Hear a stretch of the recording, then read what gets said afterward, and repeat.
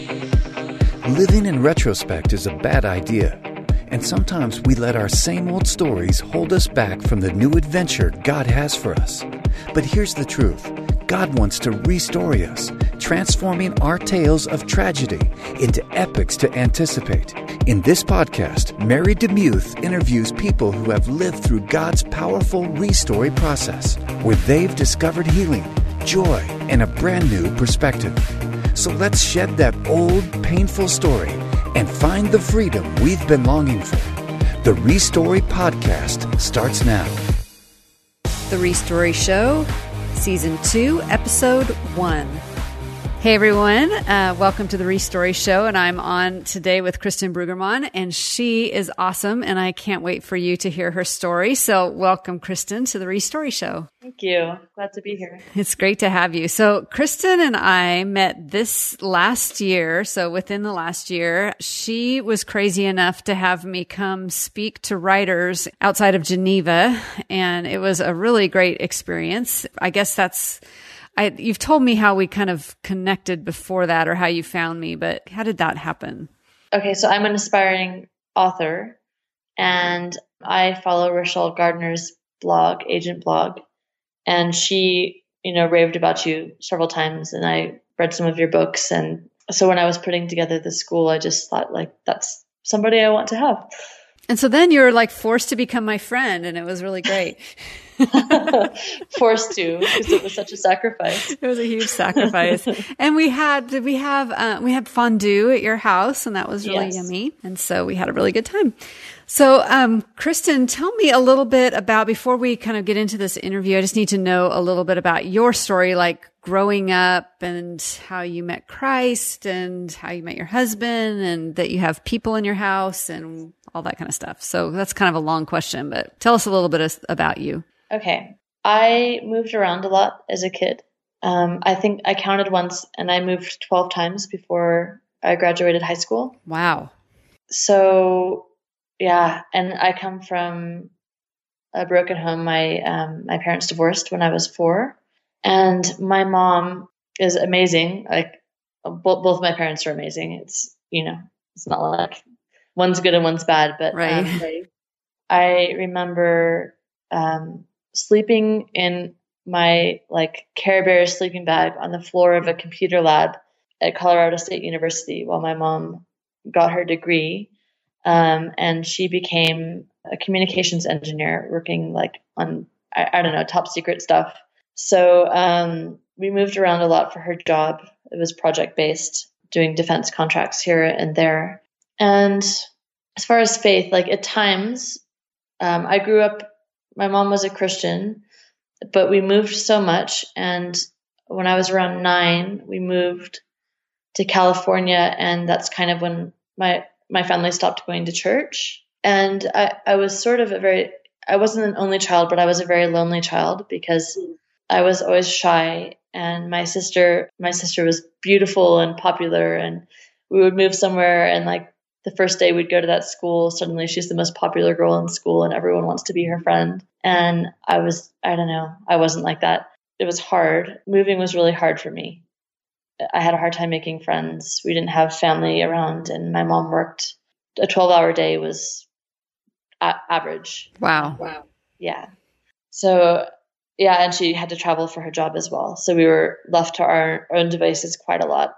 I think when I think about how has God restored me, and what was really the darkest points that the Lord has redeemed in my life, I think back to this 12-year-old girl downing a bottle of pills. And I tried to take my life 3 times while I was 12, which is not normal at that age. It's not normal at any age, but yeah, I was just so lonely and so depressed, and being left alone so much, we encountered abuse and things like that. That happens to children who are alone a lot. Yes. And I think back to that time, and I don't think that I wanted to die, even though I did attempt suicide. Attempted suicide. I think it was more a cry for help. I really so desperately wanted somebody to know how much I was hurting and to care and to intervene, but there was nobody to know and to notice. So I would down a bottle of pills and be sick for several days. And it was like, okay, you're sick, stay home from school. And then I stay home by myself. And that's terrible. But at the same time, I didn't ever express this is what's going on in my heart. I just desperately needed someone to see how much my soul was bleeding. And there wasn't anyone to see that. So very lonely. I guess a little bit after, I was still 12 when I started using drugs. And I think back to it now, and I think in a way, not that I recommend people to use drugs, but it almost saved my life, because those teenage years, I really numbed myself. I was almost always high. I was 14 when the doctor told me, if you don't stop drinking, you're going to get a stomach ulcer, within the next year. So I was pretty out of control. Numbed myself to all the pain. I just couldn't see beyond it. I couldn't see that there would be anything light or happy about my life. And then when I was 18, I had sort of a miraculous conversion. Were you finished with high school at this point? I was finished with high school. Okay. Yeah. I was just about to turn 19. I was in a relationship with an ex-convict. Of course you were. He wasn't a really nice guy. He wasn't violent, but he wasn't a nice guy. Probably not. No, probably not.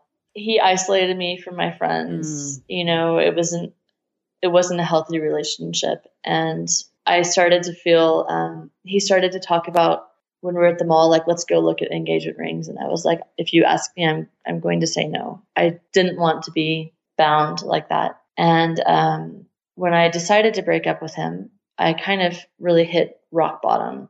He was stalking me, turning up at my job, waiting outside my house, watching me. It was kind of scary. And I had isolated myself from my friends, so I didn't have anybody around. And it was a really big low point in my life. And one day I was driving down the road, and I wouldn't say I heard the audible voice of God, but I had maybe it was a voice. It was a really strong thought that was not my own thought, that said, you need to go to church. And something in my spirit just said, that's what I need. That's where I can go to find help. And on the side of the road where I was stopped at the traffic light, there was a sign for this church, Christian Fellowship Church. And I went there that Sunday, and I sat in the back, and I kind of felt super awkward. And then I went back the next Sunday, and I saw that they had a Bible study for seekers and new believers. So I, found out who the person was who was leading it. And she gave me this great big hug, and it was super awkward. And I'm like, don't touch me. But I started going to this Bible study, and I started going to church. And this one day in my room by myself, I just wondered what would happen if I prayed. And I had never prayed before, since I was, a 7 or 8 year old child. And I just started to pray, and it was also super awkward because I didn't know how to pray and never had. And suddenly the Holy Spirit just came upon me, and I found myself weeping and crying and asking God to forgive my sins. And there was like this miraculous healing of my addictions. I never used drugs again. Yeah, for several years after that, I never drank alcohol. Stopping cigarettes, it took me a bit. But then there was the whole process of, I still had all this, broken view of my self-worth. And so there was like the instantaneous healing, but then there was the long process of discipleship and working through my issues with the Lord over the next several years. I was thinking about this today, that moment as a 12-year-old trying to take my own life because I couldn't see a future for myself. Less than a year after I became a Christian, I was in Africa doing a discipleship training school with Youth with a Mission. And it was this great adventure. And since then I've been to 30 or more countries. So I've just had this life that's just been an adventure and a life that I never saw myself having, but that I've gotten to have because of what the Lord's done in my life. So it was a year after. How did you find YWAM, or how did that even happen? You're like randomly driving and then you saw a sign on the side of the road. No. Oh, no. I had this really great pastor at this church. I mean, I don't think it was a coincidence that that's where my car was stopped. I had this great pastor who really took me under his wing, he and his family, and they discipled me and they taught me how to hear God's voice and how to pray. We were looking at, should the church, it was a young adults ministry, should we do some kind of missions trip? And I was the one in charge of like doing the research for it. And as I was looking into it and praying about it, whenever I was praying about it, like I felt like God speaking to me about me going and doing missions. And I had really specific, like weird specific things. I heard Kenya. I heard 6 months, a learning experience. I heard the specific city, Mombasa, that I was to go in September. And I had never heard of YWAM, Youth with a Mission. But when I went to my pastor and I said, these are the things that I kind of hear God saying to me. What do you think? Would you pray about it? And he's like, that sounds like YWAM. And it turns out he and his family had pioneered YWAM's work in Slovakia some years before they came back to the States as pastors. And it turned out that YWAM was running a 6-month DTS program in Mombasa, Kenya, starting that September. So that was the answer. Wow. That was the answer. That's how I ended up there. Yeah. And I've been in YWAM basically since then. That was in 2001. Wow. And so then how did you meet your husband?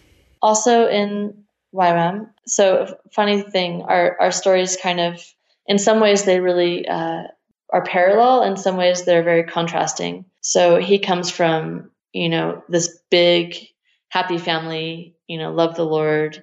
All his siblings have done missions work of some kind, which is not very normal because he's from Belgium where, hardly anybody is Christian and nobody attends church. That's crazy. That's so unusual.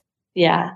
So his mom became a Christian and then his dad set out to prove that she was a fool and that Christianity wasn't true and did all this research and then had to admit that, well, you're actually right. So he was raised in this family. But when at the exact time I was going to Kenya for my DTS, he went to Bolivia for his. So we both kind of go to these like weird, random bush places. We're both very adventurous. And so I met him in Switzerland. We were both doing courses at the same facility, like where you came to speak. It was a bit more busy back then. There were, maybe 50, 60 students at a time. And I kind of thought he was a bit of a bad boy. Like he had dreadlocks and, he would kind of like sit in the back with his arms crossed and like really, brooding and serious. And I was like, oh, he's trouble. But it turns out he was just a bit shy himself. And so we got to know each other. We became friends. And while we were the next quarter there, it was a smaller group. There were only 10 of us. And we had a leader at that time who was all about like, before you get married, you need to know what's really important to you. Think about the things that cause most marriages to break up and know what your values are. If you don't like children, don't marry someone who wants 10 kids. Mm-hmm. Finances, where do you want to live? How do you see your future going? And as we would talk about that and process that as a group of students, there were several times that, I don't know, it's like we just could go the same way. We had similar values. We wanted the same things. We're both super adventurous. We both felt like God had called us into missions, specifically with the area of media and communications. So we became really good friends, and then we became more. How long before, when you started dating, before he asked you to marry him? It was pretty short, only 4 months. Oh, that was fast. But we really didn't start dating until we were like 90% sure that that's where we were going. So, and then how much longer after that did you get married? Let's see. We got engaged in June and we got married the following April. Okay. So that's not so bad. And where did you get married? Okay. So I know there's always a story with everything. So one kind of cool thing, because, cross-cultural marriage, I got to spend 3 months during our engagement in Belgium. which was super helpful. And then he spent a few months of our engagement here in Colorado. And we got married in Colorado. And then we had a big party celebration in Belgium as well. Nice. So I got to wear my wedding dress twice. Hey, that's cool. You should just put it on now for old time's sake. Maybe. I don't know if it would still fit. And so once you were married, what kind of places did you end up adventuring to? And I know that you've had a few kids too in the middle of that. We, right after we got married, we went and spent 3 months in South Africa, where he did some video production training and I did like a Bible course. South Africa for 3 months. We lived in Hawaii for a few years. We worked with the big Youth with a Mission campus there. As a family, we spent 6 months. It was when we had 3 kids. We spent 6 months in Nigeria running a program to train Christian communicators, video producers, designers, writers about how to kind of effectively speak into culture. We were like right where the division is between Islam and Christianity, and there were bombs like every Sunday. It was a pretty bad time there. There were bombs going off like every Sunday morning at different churches, and it was one of those things you want to make sure you really heard God's voice. And then 3 years in Switzerland. I guess one of the trips that we did when we had just one daughter, we went to Argentina and Bolivia. So I got to kind of see a place that was really formative for him. And then now we're moving to Belgium. Yes. And this is the greatest adventure ever. Okay. So now tell us how many kids you have and what kind of kids they are, because I think they're all the same, right? Yeah. I have 4 daughters. Yeah. No boys. No boys. And May is our birthday month. So wow. I had one birthday today. And then this month they'll become 9, 7, 5. And then my youngest is in August. She'll be turning 3. Wow. And they're all just totally cute. I just love them. They were awesome. So your story, when I was talking to you and your husband about moving to Belgium, you showed me pictures of this house. I'm not sure how to say it. And it had like no plumbing and there's no bathroom and it was a certain amount of money and God just provided. So tell a little bit about that story because I love it. Okay.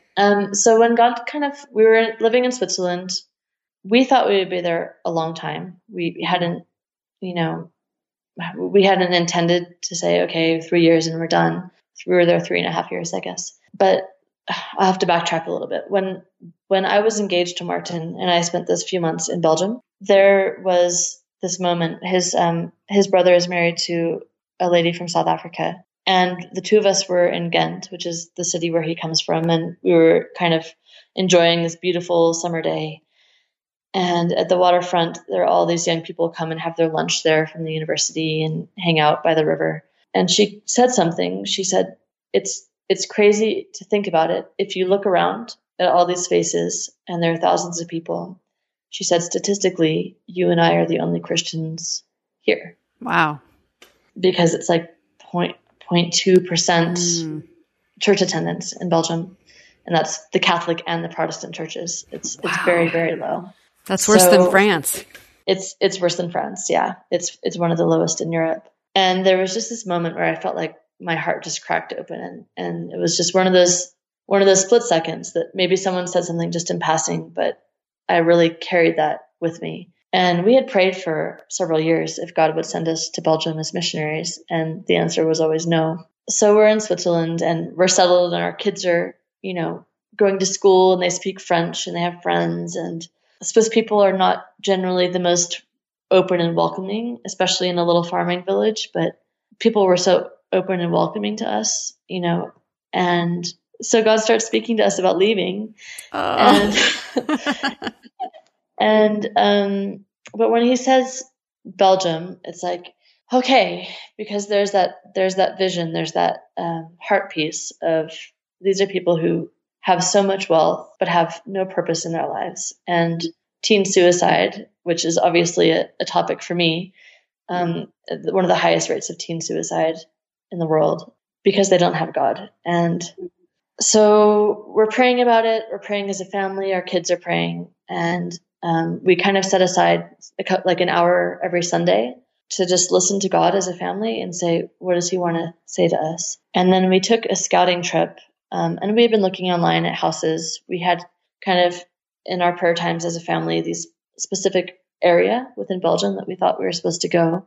And so there was this house. It was 100,000 euros, which is not very much money, you know. It's a steal. It's a steal. And we knew, like you could see from the pictures, okay, this is a house that needs a lot of work. But we got there and we looked around, and both of us just felt like this really heavy peace, just like, this is right. There was the moment when I asked the man who was showing us the house, it was his elderly parents, had just moved to a nursing home and they were selling the home. Yeah, imagine being 80 years old and having an outhouse. Yeah, I can't. Yeah, in Western Europe. So I'm like, so where's the bathroom? And he says, oh, there isn't one. And I'm like, okay. I'm like, I must have said something wrong because I'm speaking French. I'm like, what are the different ways I can think of how you can ask, where's the bathroom? No, there wasn't one.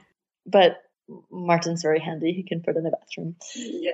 And so we thought, this is the house. And we took a day to pray about it. And we felt for sure this is it. So when we wrote them and said we would like to make an offer on the house, we didn't hear from them for a couple of days. And then when he wrote us back, he said, we've sold the house to somebody else. And so that's just one of those moments where you go, okay, was that really you, God? Did we really hear your voice about that? Because we were so sure. And a few months went by and we looked at other houses and nothing felt right and there was never that same sense of, yes, this is what it's supposed to be. And in November, I think, was it the week that you were? Yeah. It was the week that you were in Switzerland. We got an email from them saying, so the people who bought the house, their loan didn't go through and the house is back on the market. And if you want it, it's yours. And by the way, we've cut 10,000 euros from the price. I think it was like 112 before, and we got it for 100. And so the last few months we've been raising the money and we didn't know where it was going to come from. And, you've seen God provide for you all your adult life, but you've never had to believe for that much money before. And of course, God was faithful, and we signed the papers last Friday. That is amazing. Yeah. And now your husband's there for a month and he's putting in a bathroom, and I just keep praying for him because I'm so excited that you're going to have a bathroom. Yes, me too. Well, and plus, I mean, it must have been stressful because of what's gone on at the airport, and all the, the terrorist attacks and all of that. Was he able to get to fly in there, or did he have to fly in somewhere else? He flew in there. Yeah, they have flights going in. I think you have to walk. You have to walk like over a kilometer to get to and from the airport. Wow. Yeah, they're working really hard to get things up and running, but yeah. I hear you. Wow, what an amazing story. And so pretty soon, when will you go back to your toileted house? We are moving at the end of June. Okay, cool. Wow. So by the time this podcast airs, you may be on Belgian soil. Yes. That's really, really exciting. And I love stories like this because it encourages me. I'm a worrywart and I wish I wasn't. And I pray a lot because there's so many, things to pray for. And I remember you guys and I think of you and I think, well, okay, if they can buy a house for 100,000 euros with no toilets and God can provide, then he can provide for us too. Yeah. So I think it's really encouraging to me. You may not know it or you may not see it because you're in the middle of it, but other people I think around you are seeing it and they're being encouraged by your faith. That's nice to hear. Because, to be honest, I don't always feel like I'm full of faith. I feel like, oh no. What have we done? Which when I look back, at the years that I've walked with God, the things that I've done that really are the most memorable to me now. In those moments, I'm freaking out. I'm like, oh, God, are you really going to be there when I need you? And he is. But for some reason, I always in that moment think, oh no, what now? This is going to be the one time he doesn't show up. Yeah. Oh, I'm so there. I'm with you right now. Awesome. So as you look, okay, so let's say there's someone in the Restory Show audience who's going through transition, because that's what you're doing right now. What kind of advice would you give to someone with a family going through transition? I would say when life feels really overwhelming, the best thing that you can do is to pray every day and say, God, what would you have me do today? You can't carry everything, the whole process on your shoulders. It becomes too heavy a burden. But you can just say, what is my today? Mm-hmm. And God gives you grace for that. Yeah, he doesn't give you grace for 4 days from now, but he does give you grace for this day. Yeah. That's good. That's a good word. And so the last question is, how would you say that God has restoried your life, looking back on your life?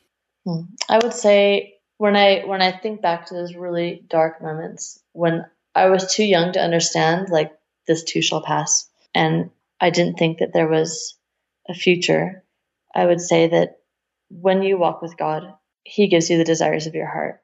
I read this quote recently. I'm sorry, I don't know who wrote it, but it said, depression may be a cloud, but you are the sky. And so these dark moments of our lives, like, they're moments, and God is bigger than that. That's so true and so important as we process, these crazy things that we're going through. And just, yes, I think everybody needs to hear that. It's just a cloud, but God's the sky, and he's got all of this under control, and your whole life is so much bigger than one negative moment, and you're not defined by that one negative moment. But I think a lot of us get stuck.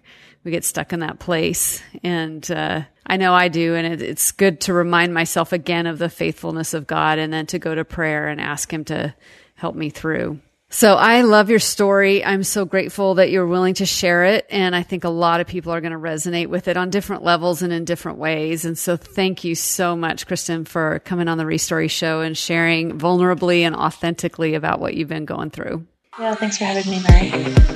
If you'd like to know more about today's show with links and extended information, please go to marydemuth.com, Restory 2-1, and may you live a brand new story this week. The Restory Show is all about community, and I want you to have the opportunity to tell your amazing story. All you have to do is click the gray box on the upper right-hand side of marydemuth.com, and it says Share Your Story. You have up to 2 minutes to tell us what's going on in your life and to share an encouraging story with the Restory Show listeners. And now, let's listen to a new story. Hi, Mary. My name is Jennifer.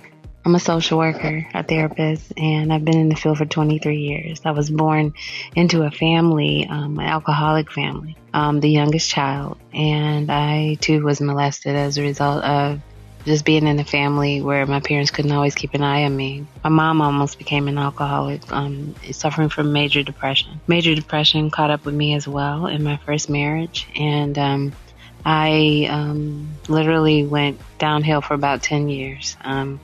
However, I thrived, and I really held on tight to the Lord, and I began to seek him, and in my seeking him, I found him. That's what his word says. It says that we will do. We will find him if we seek him, and he will show us mighty things. So, and I guess, my story stems from, being in a very shaded person who married a domestic violence person, a person who was an abuser, emotionally and physically and mentally, to becoming a woman of God in my fullness and walking away from that and having the courage to walk away from that marriage. And it led to me writing my own book, and figuring out how to counsel people and be a counselor and a social worker despite my own brokenness and my own failures and the things that I felt like I had not accomplished. Today I'm remarried and restored, but I'm grateful for who the Lord is in my life and my new relationship with my new husband and my best friend. And there's so much more to tell, but I wrote a book about who I am today, and some of the things I suffered. It's called Red Sea Situations, Finding Courage in the Deep Seas of Life. And just wanted to let you know